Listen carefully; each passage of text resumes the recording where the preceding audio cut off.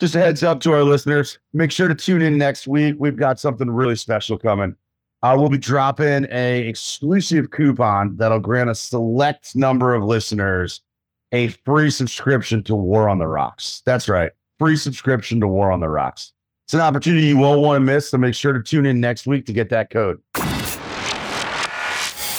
For folks who don't know, 1959, launch a rocket that would take photos of the Soviet Union, so before Apollo and everything like that. And then it would parachute a film canister that would be picked up by a helicopter or plane before it landed in the ocean. The first 13 rockets blew up. It wasn't until rocket attempt number 21 they finally succeeded. And of course, it helped win the Cold War, but it was later declassified in the mid-90s, bought by a company called Keyhole that was bought by Google to become the basis of Google Earth.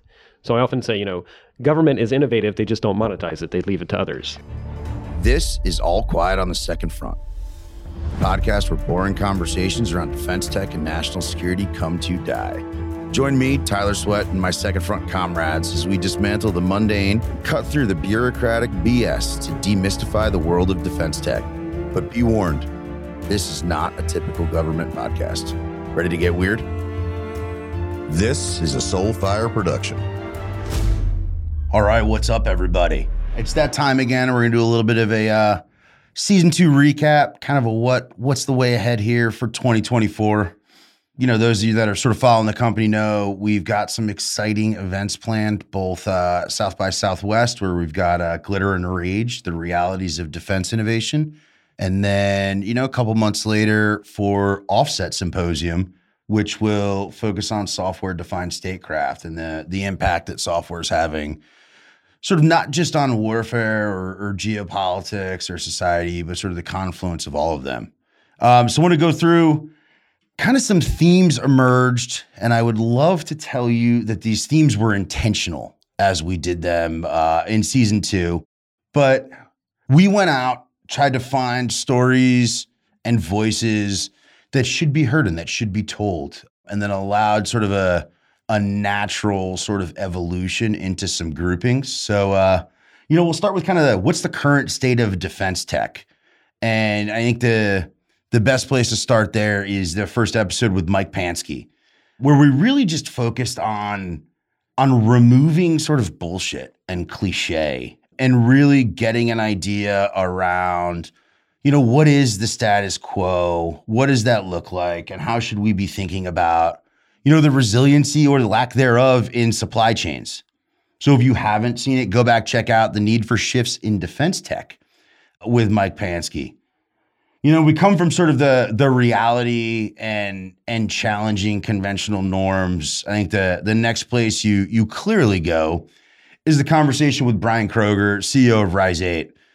Talk about everything from the authority to operate process and software accreditation to agile, sort of people-centric approaches, and then really kind of popping the hood on software factories and what they are, what they aren't, and really trying to ring the bell and rally around, reimagining or rethinking how we approach technology in government. We then go from there into what does it mean to grow a company in the federal market? You think about everything from procurement to security. I think the place everybody thinks about going is Decode with Megan Metzger. So we sort of talk through not just the realities of tech procurement, but also really understanding what are some of the policy limitations? How can leadership maybe bring some oil to the bureaucratic process? And then what is Decode and how does that sort of fit in? And how does Decode really help get better tech into the sectors that need it? Most leaders in the government and in the DoD did not come up through the ranks thinking they're going to manage major IT programs. Everything is a major IT program now. And if we want to start having more future-focused systems and capabilities, they have to understand enough to know that the way we need to manage and lead has drastically changed. You don't need to be a data science expert, right? There are amazing courses on data science for leaders that are out in the private sector. And I know groups like the Army tap into that. Where Decode picks up is then the Pentagon happens. So you learn this great stuff and then you walk back into the building and you are just, I don't know how to apply this to a bureaucracy. So for a leader, the questions that you're going to ask of your acquisition team, your finance team, your legal team, your program folks, your IT folks is going to look a little different if you want the culture to change and if you want to actually push the envelope. And then we pivot from there, go to the question sort of like, are we winning? And, we had a good guest host here at Enrique, so I gave him sort of a B+. But I think it was an interesting conversation with Marina Nitz.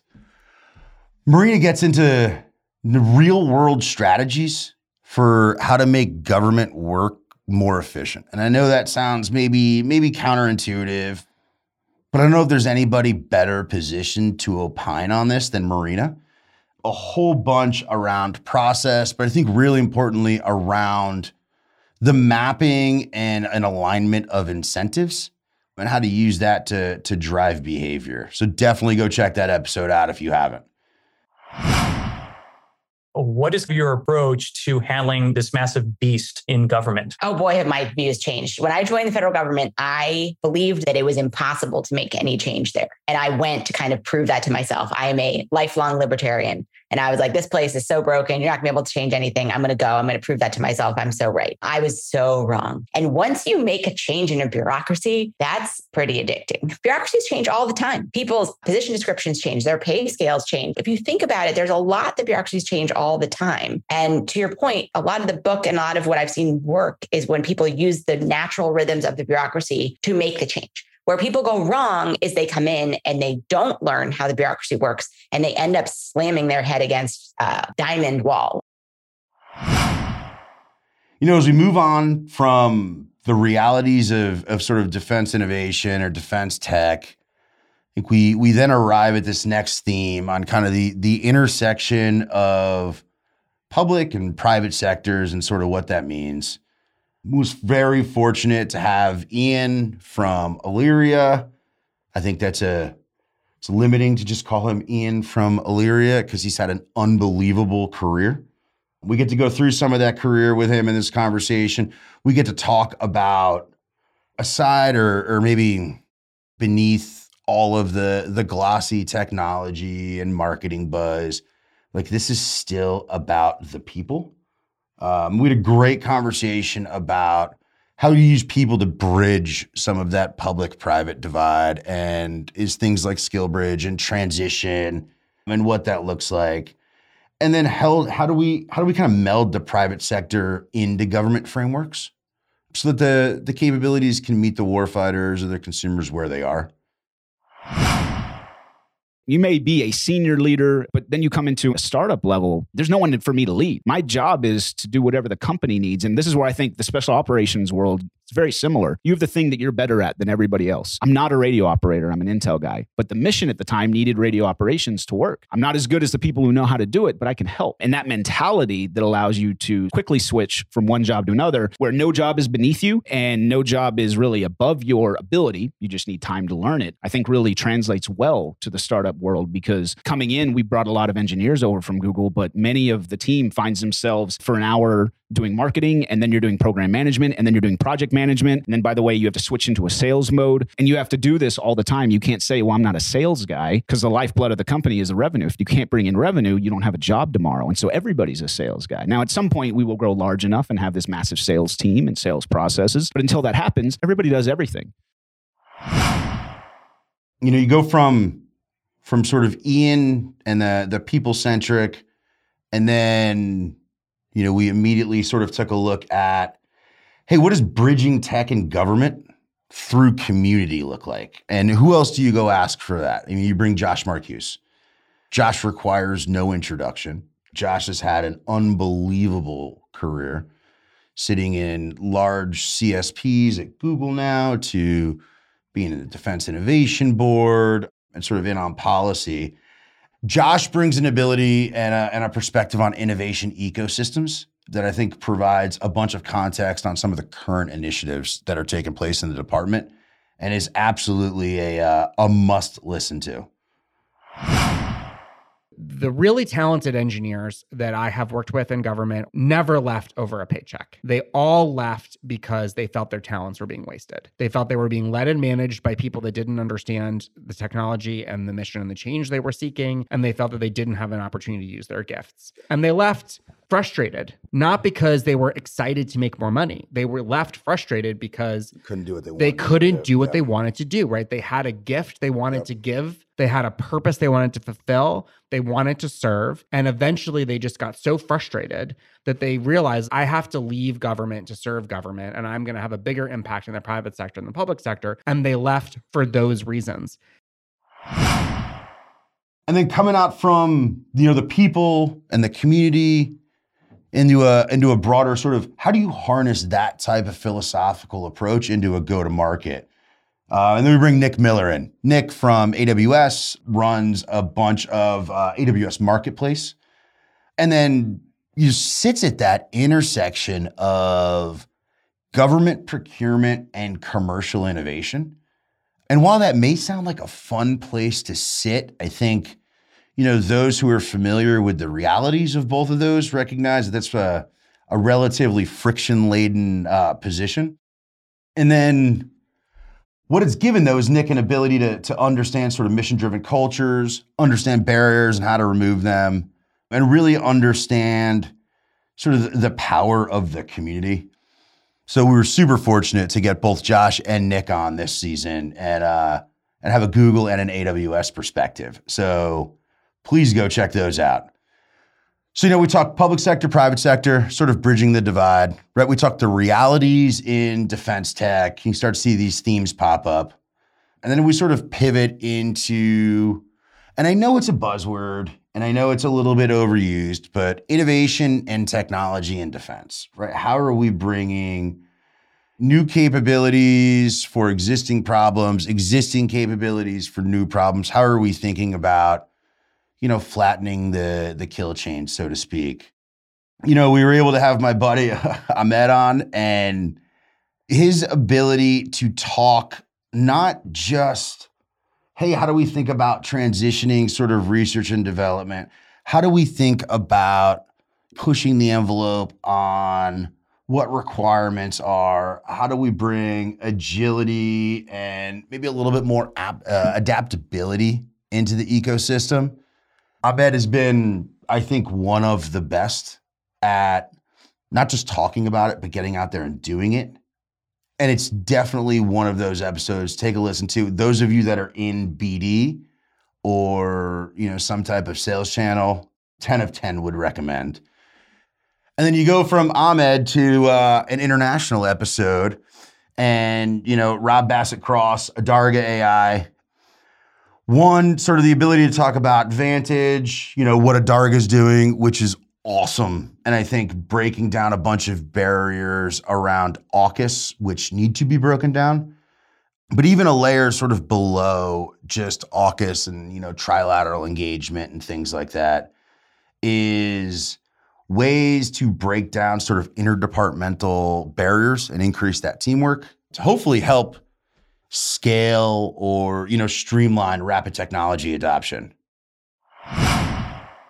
This is never a technology problem. A lot of what we talk about from the sort of up and coming emerging tech industry, the problems we're encountering in defense and national security are what we would call solved problems. We recognize them as challenges that exist elsewhere. Maybe the outcomes aren't as poignant as defense mission sets, but they resemble solved problems. And so this to me, therefore, ends up being an understanding, education, and cultural challenge. The demand signal from my perspective, both in the UK and the US, is clear from our senior commanders. From the political top all the way through to those very senior stars, the adoption demand signal is absolutely there. What you're then getting into is the kind of bureaucracy of the system that then sort of fights itself. It's not that anyone in the system wants to see the downfall of the system. They all want to see success. They're just handcuffed with lack of understanding, perhaps a bit of a fear that they don't understand it, but then the processes don't help them to adopt. Then we went inside the fence, went to the next episode, the next sort of theme, cybersecurity and risk management, which again, the surface might not be the sexiest thing in the world. I clearly find it super interesting, and we at Second Front do. So as a byproduct, we're going to continue to bring it. I think it is one of those areas that is oft talked about as annoying sort of policy or compliance. And then when something happens, it becomes the most important thing in the world. And many organizations fail to invest in the respective sort of calm periods in cybersecurity and risk management. And I think Donnie, VP of Security at Second Front, so, self-service or self-serving, I think he's one of the best in the game, comes in, starts to talk about approaches to evolving sort of threats, how to think about risk, how to think about not just risk in terms of like a sense, assess, mitigate, but how are we communicating that to non-technical or non-security personnel? Because a security team that's able to spot, assess, if they're not able to communicate that up and out, either to a functional leader or board or some type of governance framework, then they're going to run into an issue from a resourcing standpoint. So it's a great episode for that one.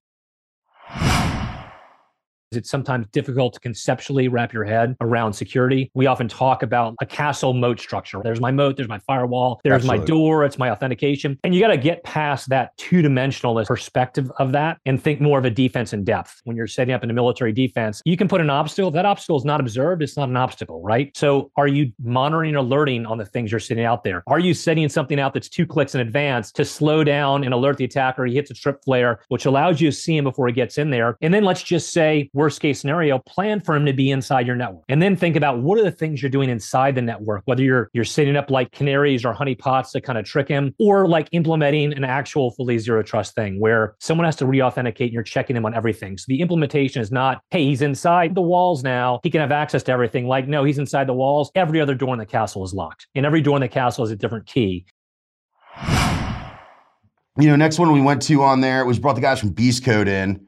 So we had Wargo and then Matt Zimmerman talking everything from data interoperability and digital twins and, what's the role of data ownership, which I think is a huge, huge topic du jour right now within the department is, as we sort of the royal we, look to bring more players and more entrants into I think what Congress refers to as the National Security Innovation Base.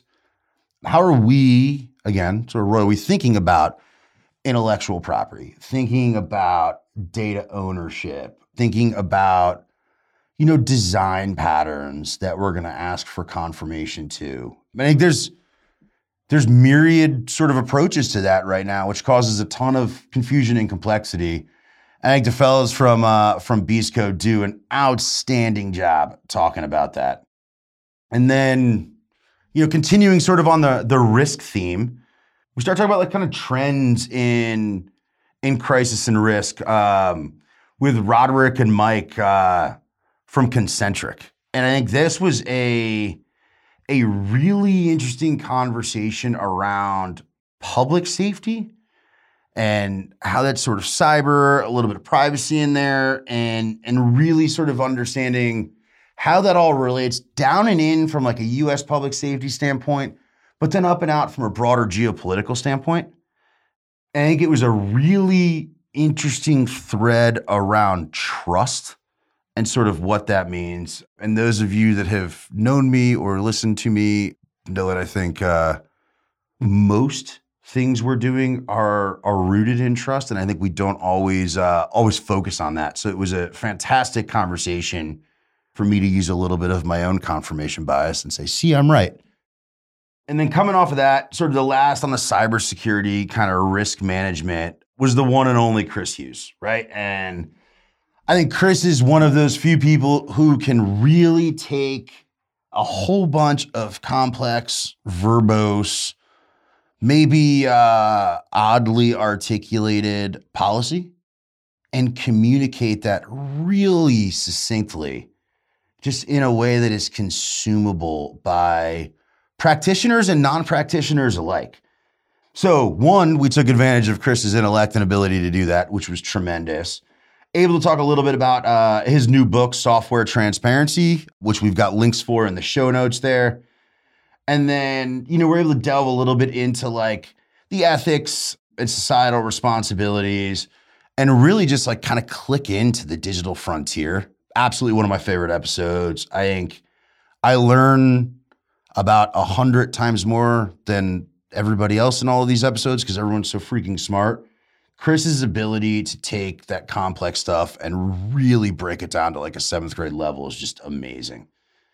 So sort of turning the corner into the next theme was more around cultural change. So brought in Nick Sinai, Marina's co-author for Hacking Bureaucracy. Nick's had the ability to sort of work in the White House, work at Insight, teach at Harvard, and really just fusing all of that experience down into, all right, cool, like what's the actual opportunity for culture change in this broader community, and what role, if any, can private capital play in that? And are we sort of tempering expectations or managing expectations the right way? Or are we setting ourselves up for a potential problem? So pivoting from sort of the role of VCs and culture change into a little bit more, the procurement side of the house, and really thinking about defense acquisition and the value of data versus, the way we've always done it in status quo. I don't think there was anybody better to have that conversation than Tara from Gavini, one of the sharpest, if not the best in the game on this. Really talk about sort of, a paradigm shift in procurement, acceptance and maybe a recognition of the power, the data and the value that data can bring to the broader procurement and, defense acquisition space. And then really clicked into the behavioral challenges, the behavioral changes needed. But I think a real thought-provoking look at defense acquisition. And then, again, so we had Nick kind of talking about culture change, role of the VC, right? We had Tara talking about procurement side of the house, and then sort of thinking about, that dual use side of the house with Ryan Lewis. Ryan's ability to distill down technical trends and sort of break them down into, cyclical patterns, and I think opened up like a real conversation around, hey, all right, like what does this mean? And what is the newfound interest from private capital in defense mean? What is a fair expectation for time horizon and staying power, and sort of how do we think about really harnessing that? Because I think there's concern that, maybe the floor sort of falls out a little bit, or, a bunch of capital allocators kind of pivot to the next thing. And what does that mean? Ryan just did an unreal job sort of talking about the historical nature of some of these patterns and cycles.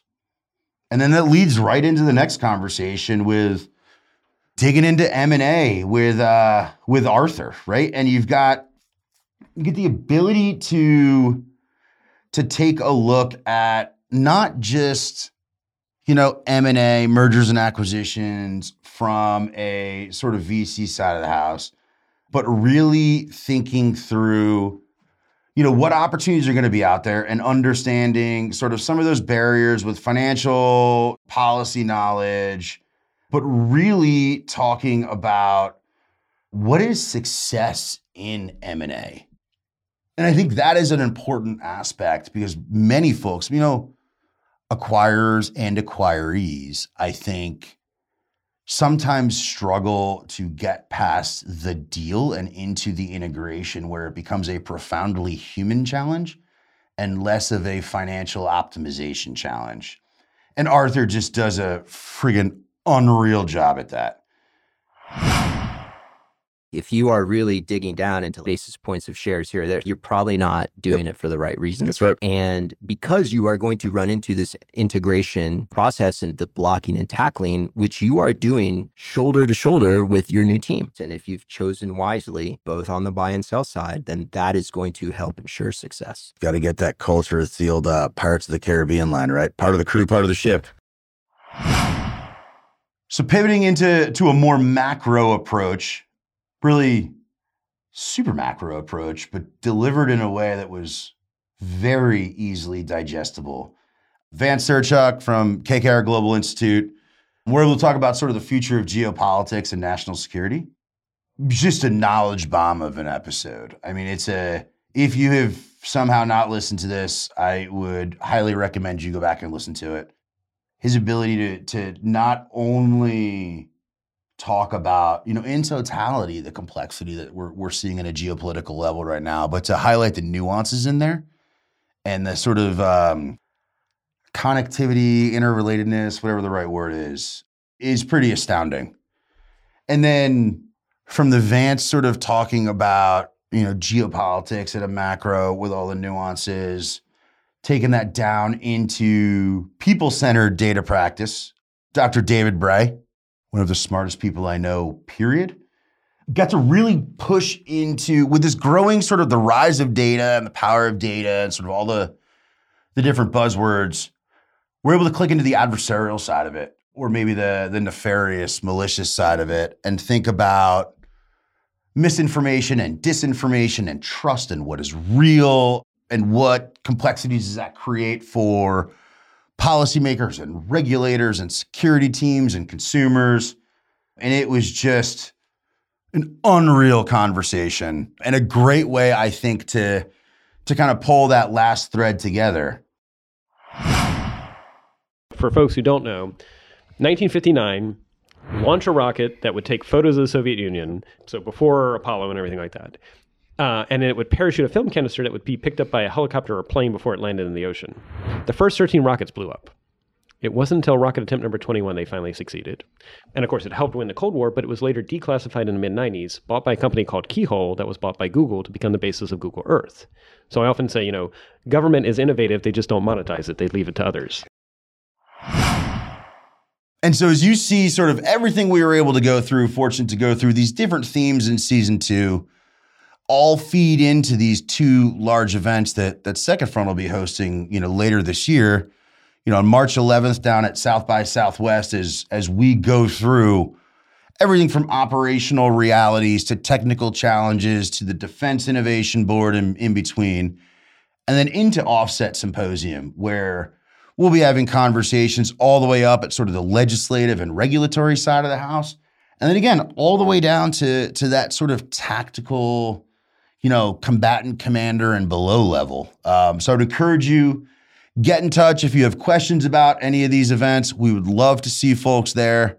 And then as always, if there are ideas for conversations, for topics, for people or for organizations that should be heard and should be elevated, drop comments in, send feedback in, and we'll get them on the pod. Thanks, gang. Thanks for listening. Wouldn't be a podcast without some show notes, so check them out to learn more about Second Front and what we're up to. Stay weird.